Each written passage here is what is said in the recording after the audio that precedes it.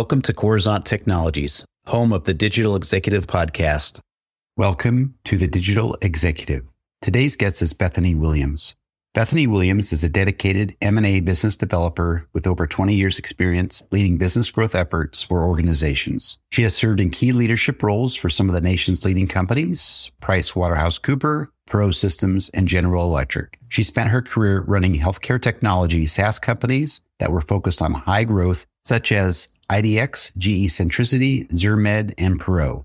Now she is using her development skills to develop real estate deals and raise capital for real estate development projects. Williams graduated from National University in San Diego, California, with a BBA in healthcare administration. She took entrepreneurial studies at Stanford University. She serves on the board of directors for Blueprint Networks and was named one of the top 25 women to watch by the Dallas Business Journal in 2010. Named one of the top 100 branding experts to follow on Twitter several years running, she speaks at conferences around the world on business growth and brand development. Well, good afternoon, Bethany. Welcome to the show. Yeah, thank you.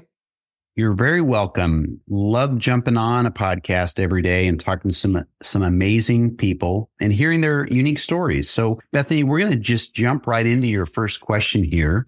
With over 20 years of experience in M&A and business growth, what key strategies have you found most effective in leading business development for organizations like Price Waterhouse Cooper, Perot Systems, and General Electric? Yeah, that's such a great question, Ryan. But I would have to say, and you don't find this very often, but I'd have to say it's grit. I mean, it is just darn determination and resolve and courageous, forward motion that you really see kind of disappearing from the world. I think I have a friend of mine, his name is Matt Monero. He wrote a book called The Grit, How to Find It and Keep It. And I thought he did a really good job of defining what that looks like. But I would say that would be my one. I have three, actually. The second I would say is just, I call it caring ingenuity. Find the people you like and care about and do unique and caring things for them that help them move forward in their careers and achieve their objectives. And while that's happening, they will push you forward in your objectives. It's if you can help them win, they'll help you win.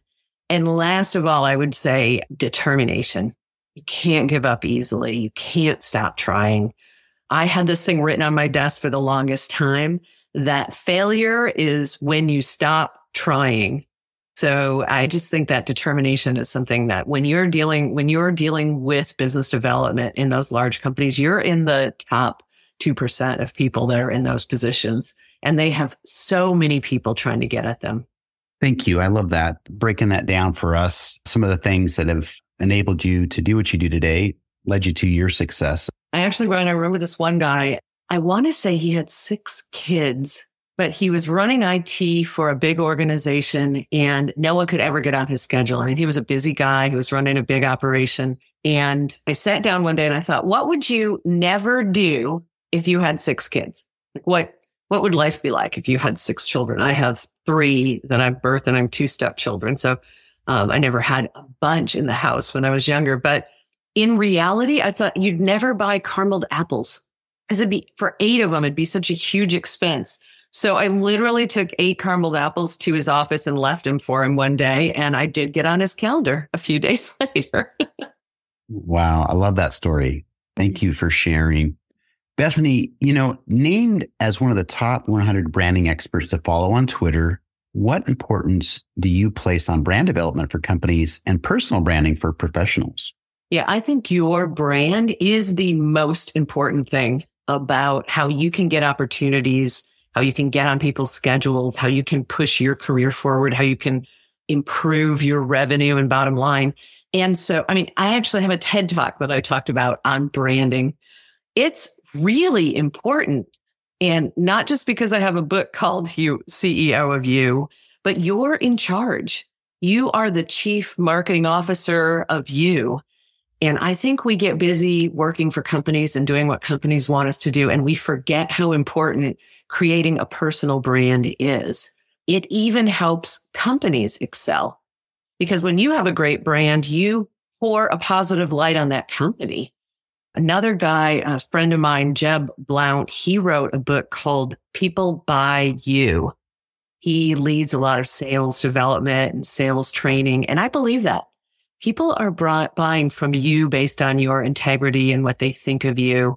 And I don't think you can say enough about building a personal brand that not only props you up in the market, but also your employer. What do you think, Brian? Do you think brand is important? Oh, absolutely. We talk about that a lot here on the podcast, and you see it all the time. People trust people, not necessarily a company, or especially if the company's brand isn't really well known, but absolutely 100%. So thank you for sharing.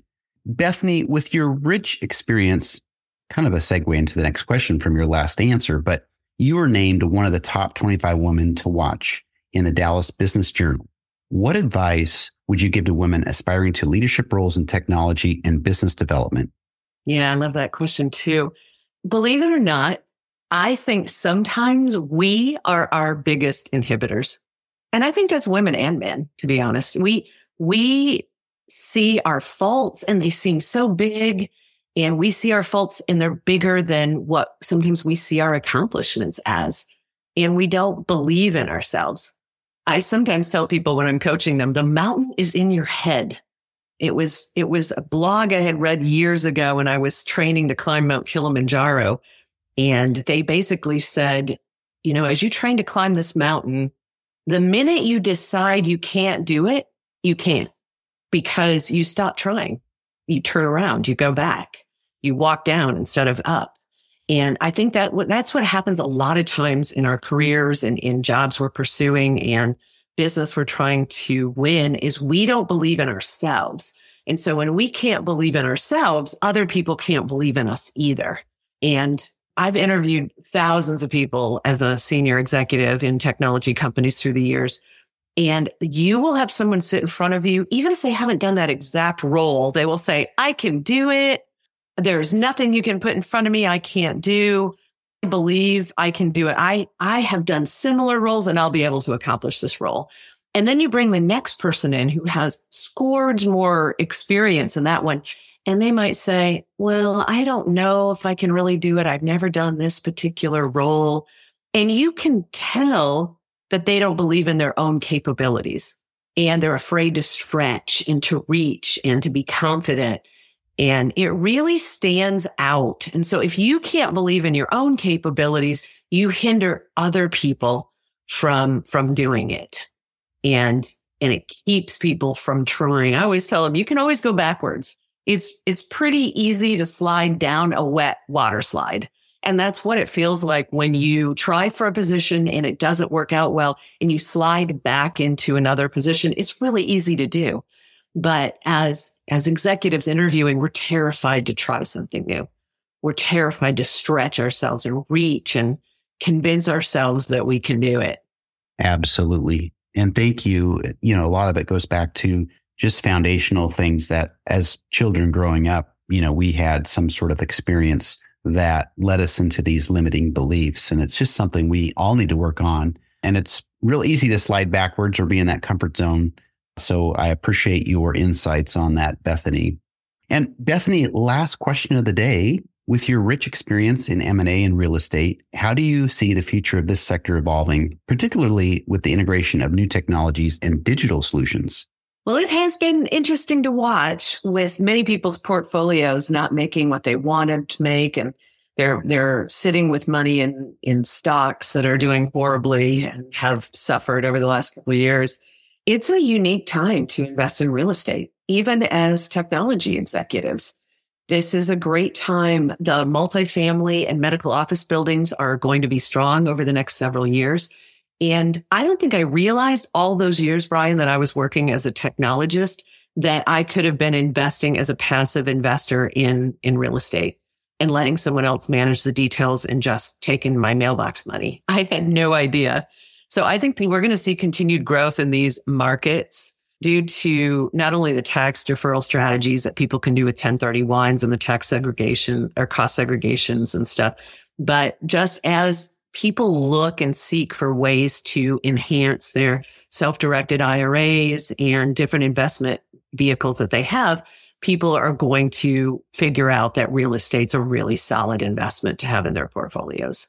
And I think AI can look through hordes of different investments and help people select ones with the best performance, avoiding the, I just read 6-page PPMs, Absolutely. And I appreciate that. And going back to real estate, that's been, for a few hundred years now, that's always been your best bet in the long term. But I agree with you as far as AI and machine learning, it's being integrated in everything that we do today, that it's only going to make us more efficient and be able to really analyze a lot of data to enable us to make better decisions. So I appreciate the insights. Bethany, it was such a pleasure having you on today, and I look forward to speaking with you real soon. Thank you, Brian. Thanks for having me. Bye for now.